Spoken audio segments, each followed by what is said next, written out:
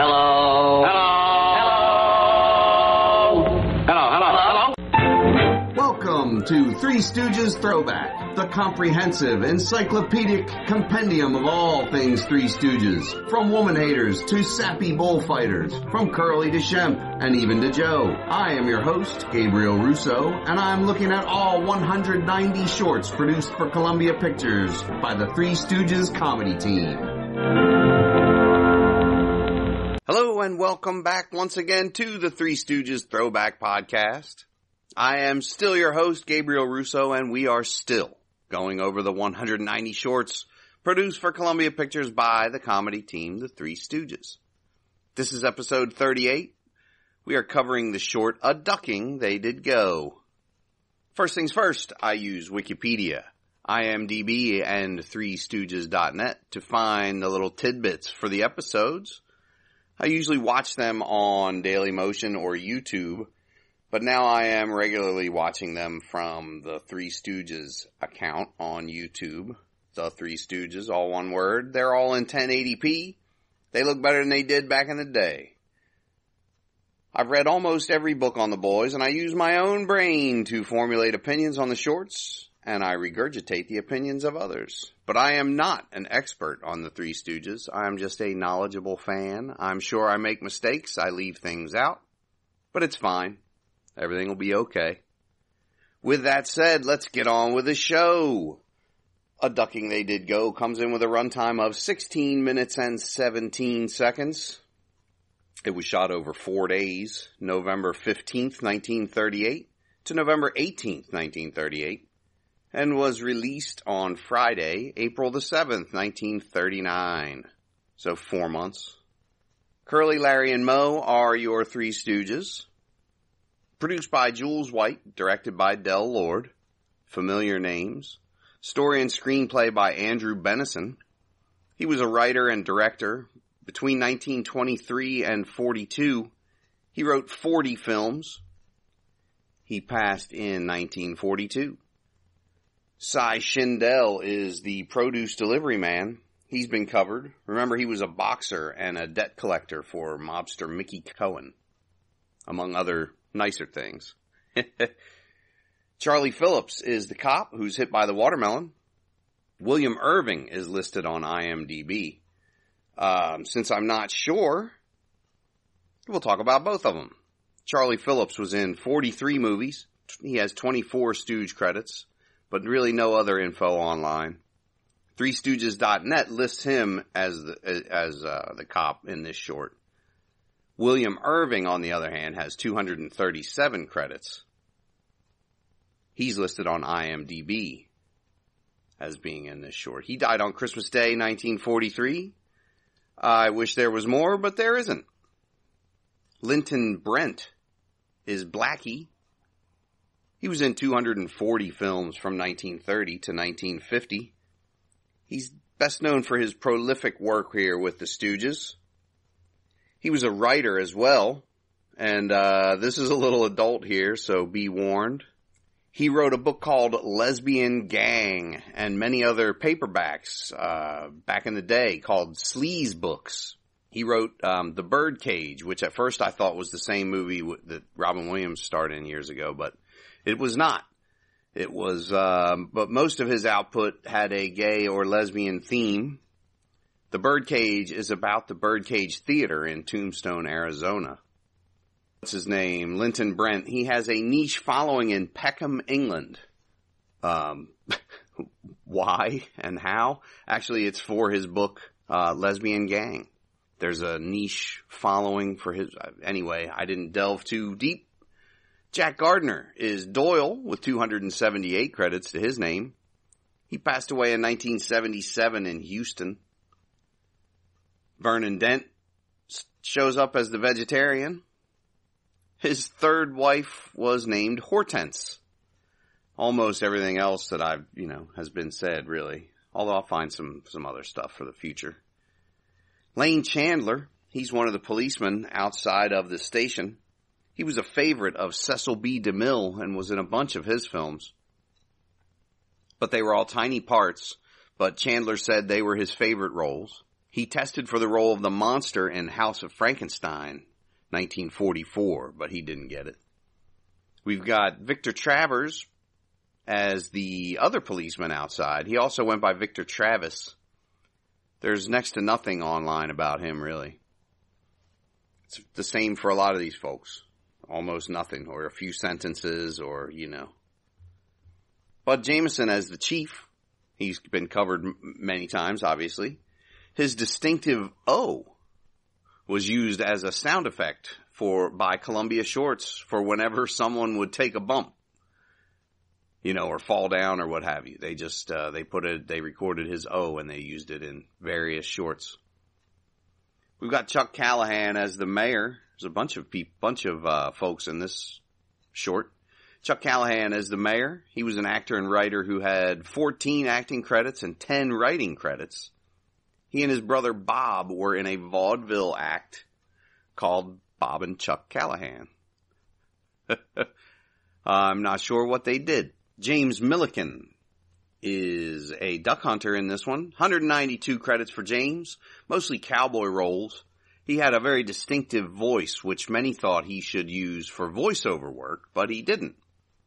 He was in 2 Best Picture winners, You Can't Take It With You in 1938 and The Lost Weekend in 1945. And he was in 4 Best Picture nominees. He passed away Thanksgiving Day 1955 and had 3 films posthumously released. Boy, they used to stack them up back in the day. They worked so much. Jack Hill is a duck hunter in this one. He had 102 credits. He worked mainly at Hal Roach Studios and was in a bunch of Laurel and Hardy comedies. Victor Travers, he shows up again for a second role in this one as a duck hunter. John Rand, he's the duck farmer. He had 86 credits to his name. He was a former circus clown who Charlie Chaplin used frequently. They often played comic cops or waiters. And then bringing up the rear here, rounding out the cast, is Sam Lufkin. Sheriff Sam, 179 credits. Much of his career was also at Hal Roach Studios. He is called a grim-faced small part actor online. Grim-faced small part actor. And was in a bunch of Laurel and Hardy pictures as well. So we begin with the boys walking dejectedly down the sidewalk, talking about how hungry they are and how their feet hurt. Curly says he's so hungry he could eat a skunk raw. They see a truck full of watermelons and a banquet, and they huddle up. They get down in football stances and conk into each other. Mo makes him do it again, and Curly is still left in the back hiking the imaginary football. Mo steals a watermelon, but he is seen by Cy Schindel. Mo passes it to Larry, and a cop comes up behind Curly, and as Larry throws the melon to him, the melon goes through Curly's hand and hits the cop. Doesn't really look like William Irving. I looked at pictures, so I think it is Charlie Phillips, but it doesn't matter. Anyway, well, I guess it matters, but anyway, the boys run away. The cop slips in the melon and falls. We get a slide sound effect. We did that in the last episode too. They got a screeching brake sound effect. That's noticeable since there really aren't that many. So, Cy says, they stole my melon. The boys run inside a building and they see a help wanted sign. The Canvas Back Duck Club, Blackie and Doyle developers. Mo says, are you guys salesmen? Before they answer, he says, that's fine. We got a job. And in they go. Your troubles are over, Mo says. Larry says, we are 3 of the best salesmen ever to sell. And Curly wants to steal the eggs that are sitting there. They've got a little, I don't know why they have eggs. Got a little stand with like a make-believe, and there's eggs there. So Linton Brent and Jack Gardner, they are Blackie and Doyle. He says, you boys ever sold anything? And Curly says, anything we can get our hands on. He said sold, not stole. Curly says, oh, I misunderstood. Pardon me. And tips his hat a little. It's pretty funny. Canvas Back. Curly says that was his nickname when he was a fighter. I used to stand like this with his fists out like he's boxing, but not for long. And then my footwork, and he starts dancing around. Curly's great. They swindle the boys into selling memberships to this duck club, this hunt club. The Canvasback Duck Club, yeah. So they swindle the boys, like I said, into selling memberships. They'll get 10% of every $50 membership that they sell. And Curly says, oh boy, $3. They say every man is a hunter inside. Appeal to the primitive in them and you can't go wrong. He shakes their hands as he's hiring them, and Curly smashes an egg in his hand because he had stolen one of the eggs. He sheepishly kind of puts the second egg back, and he waves and tips his hat. He starts to say something, and then he just decides not to, and he brushes the guy's suit. And just, I thought it was a great little bit. He doesn't say anything. So cut to the boys. They are starting to sell. Larry's got a pith helmet with a sandwich board sign. Curly's in a fox hunt outfit with a wooden duck on wheels, like pulling it along. And Mo has a shotgun. They're just walking around in this building. Curly says, every red-blooded American is a potentate hunter. There's one in every office. Eye pokes are given out by Mo, but Curly blocks his and gets slapped. And Mo says, remember, ducks is ducks and cash is king. And Curly says, and never the twain shall meet. Mo chases him off, and Curly says, don't do that, brandishing his gun at him Mo is brandishing his gun at him, and Curly's like, don't do that.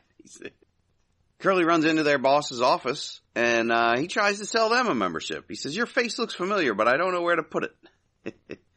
Back in the hallway, Mo and Larry are trying to sell to Vernon Dent, who has unfortunately walked into the hallway. Larry turns him around, and his jacket rips. They end up ripping it off him altogether. He says, I'm a vegetarian, and he walks away. And Mo grabs at him as he walks through the door and ends up with his pants. So we don't see him. We just know he's pantsless with a torn up jacket. The three of them run around now calling, duck hunters this way, back and forth. That's, all around the hall. Curly blows a duck call and Mo almost shoots him. So they run outside now. Mo says a customer, but it turns out to be the cop that they hit with the melon. They run, and he fires his gun in the air. It hits a light, which falls on his head. They are forced to hide in the police station. They run inside the police station. Mo yells at Larry for hitting the cop in the first place. Slaps him and says, shut up. Larry says, I didn't say nothing. Mo says, well, that's what you were thinking. That's for what you were thinking. And he looks at Curly, and Curly just smiles and says, my mind is a blank. They're surrounded by cops now. Obviously, it's the police station. They're scared. We cut to Bud Jameson as the chief. He's on the phone saying he doesn't want to be disturbed by anyone, only the mayor. And the boys burst into his office, and they're giving him the hard sell on the, on the memberships. Picture this, and all. He's taken in. They duck behind his desk, and they're pretending to shoot ducks. And Bud has a rifle now. The mayor comes in, and he's watching this scene. Bud shoots at the lead duck in the air that they're imagining, and it takes the mayor's hairpiece off. He screams, which is a pretty funny scream too. The boys take off their hats and salute the mayor, which is a good little bit. We cut to Blackie and Doyle talking. The boys have sold all the memberships and are on their way back. And Blackie and Doyle can take the dough and split, but we hear sirens in the distance. The boys come in with stacks of cash. They really did sell them all to the police force. Even the chief, the mayor, and they're seeing the governor tonight. And Blackie and Doyle are freaking out. And the boys ask for an IOU for their commission, which he signs, but he keeps the IOU. And Curly says, hey, you can't get away with that. And Mo takes his pencil back. To the hunt, etc. They're calling out. We cut to the hunt club, and the boys are singing harmony with the chief and the mayor. They really sound good. Jameson could sing, and so could the Stooges. And we learned last episode that Mo was really proud of the singing that they did do with Bud Jameson. They did they used to sing barbershop quartet stuff. So if they don't shoot the limit of ducks, their money will be refunded. And there's a knock at the door, and they think it's Blackie and Doyle with their money, but a guy comes in instead with a lantern. Curly says, oh, Paul Revere. He laughs at them and says, there haven't been any ducks around here in years and years. And the cops threaten him, like, what do you mean? There better be ducks. And the boys go outside to see about getting some ducks. Curly calls him Chiefy old kid. Calm down, Chiefy old kid. Mo tells Curly, you better go get some ducks. And Curly gets all sullen, but he goes. Mo and Larry grab all the decoys that they have stashed around, and we cut to hunting. Mo blows the duck call, and Larry catapults a decoy into the air. Bud claims to have shot one, but the mayor takes credit, of course. They have these rubber decoys, too, and they're blowing them up like little balloons, Mo's blowing one up, and it squeaks, and he pokes it in the eyes. It's funny. The cops realize something is up with these ducks. Mo and Larry sneak off. Curly walks by. He's leading a whole bunch of ducks to the pond. You heard of the pie-eyed Piper of Hamlin, right? Yeah, I figured if he could pipe rats pie-eyed, then I could pipe ducks sober. The cops just open fire on the ducks swimming in the pond, which is rough. The boys get in a boat, and they go get some ducks of their own. Curly accidentally shoots a hole in the boat, and Larry says, I'll fix it, and he shoots a hole in the other side of the boat. Mo says, what's the idea of doing that? Larry says, well, it's another hole so the water could go out. Mo goes to hit Larry and knocks Curly in the water. He yells at him for swimming. Curly flips the boat trying to get in, and he swims off by himself. He sees a duck and shoots, but water comes out of his rifle. And then the duck keeps going under the water, and it's bedeviling Curly, Every time it comes up, it spits water at him. And then it ducks back under. And so he barks at it a few times and then dives under the water. Mo has a duck on his back. As he is sneaking along, Larry sees it and shoots at him, hitting Mo in the butt, of course. Larry says, I almost got him, didn't I? They see the one in the pond and they both shoot at it. Curly surfaces and he has a duck on his head. He says, watch where you're shooting. He points his own rifle at the duck on his head and shoots himself in the scalp. The old man comes back leading the sheriff. He points to the cops who have a huge haul of ducks, like they've shot all these ducks. The boys come over and the old man blames them for stealing his ducks. Hey, they're $5 a piece. The boys run off because Curly has gone and stolen all those ducks. He came back with all, So the boys run off with the cops shooting shotguns at them. And they jump into a hedge and they come out riding cows who buck and kick and ride off into the distance. The end. That ending scene of them with the cows is reused from 1936's A Pain in the Pullman. This one gets an 8.57 on 3stooges.net. And I'm fine with 8.5. I'll give it that. This was a funny short. It had some really good Curly bits. It's a little all over the place though, but it's like they tried to cram a whole bunch of stuff in, The song that the police and the boys are singing is called You'll Never Know Just What Tears Are. And it was written by Ted Healy, the boys' old boss. They were, Ted Healy and his Stooges. They were Ted Healy and his, I can't even remember. There are 3 or 4 different names. I was just reading about Ted Healy last night and his son. I was seeing if there were any living relatives, and there are not. So when the police officer is chasing the boys down the street, you can briefly see the Hollywoodland sign in the background. It becomes just Hollywood. In 1949, they take the land away. On the newsstand is Time Magazine's November 14th, 1938 issue. Just some, little tidbit. Most of the fan reviews call this one good, but not great. It is uneven, but then it's an 8.5. So, Curly, the scene with Curly trying to shoot the duck in the water, I think, and getting sprayed goes on a bit long, but who am I to complain? Anyhow, I guess that is it. Some of the episodes have more information, behind the scenes info than others. I may have to start using other avenues to delve into some of these so I can have a little bit more, so I'm not just recapping the episode and I'm, giving a little bit more info. Anyhow, I guess that's going to do it for this one. Bring it to a close. Tune in next time when we will look at the next short. Yes, we have no bonanza. Thanks for listening. Thanks for all the nice messages about the podcast. Go to anchor.fm if you want to make a podcast of your own. It's a great free site. Takes all the guesswork out of podcasting. Please rate and review the show if you like it. It really, really helps trying to build the listenership up. It's kind of a limited, there's fewer and fewer people into the Three Stooges. Anyhow, If you're not a fan, you don't have to leave a bad review. Just leave it alone. I, once again, have been your host and your chief knucklehead, Gabriel Russo. We're broadcasting from Stooges Studios at the back of the house with my new microphone. See you next time. Bye.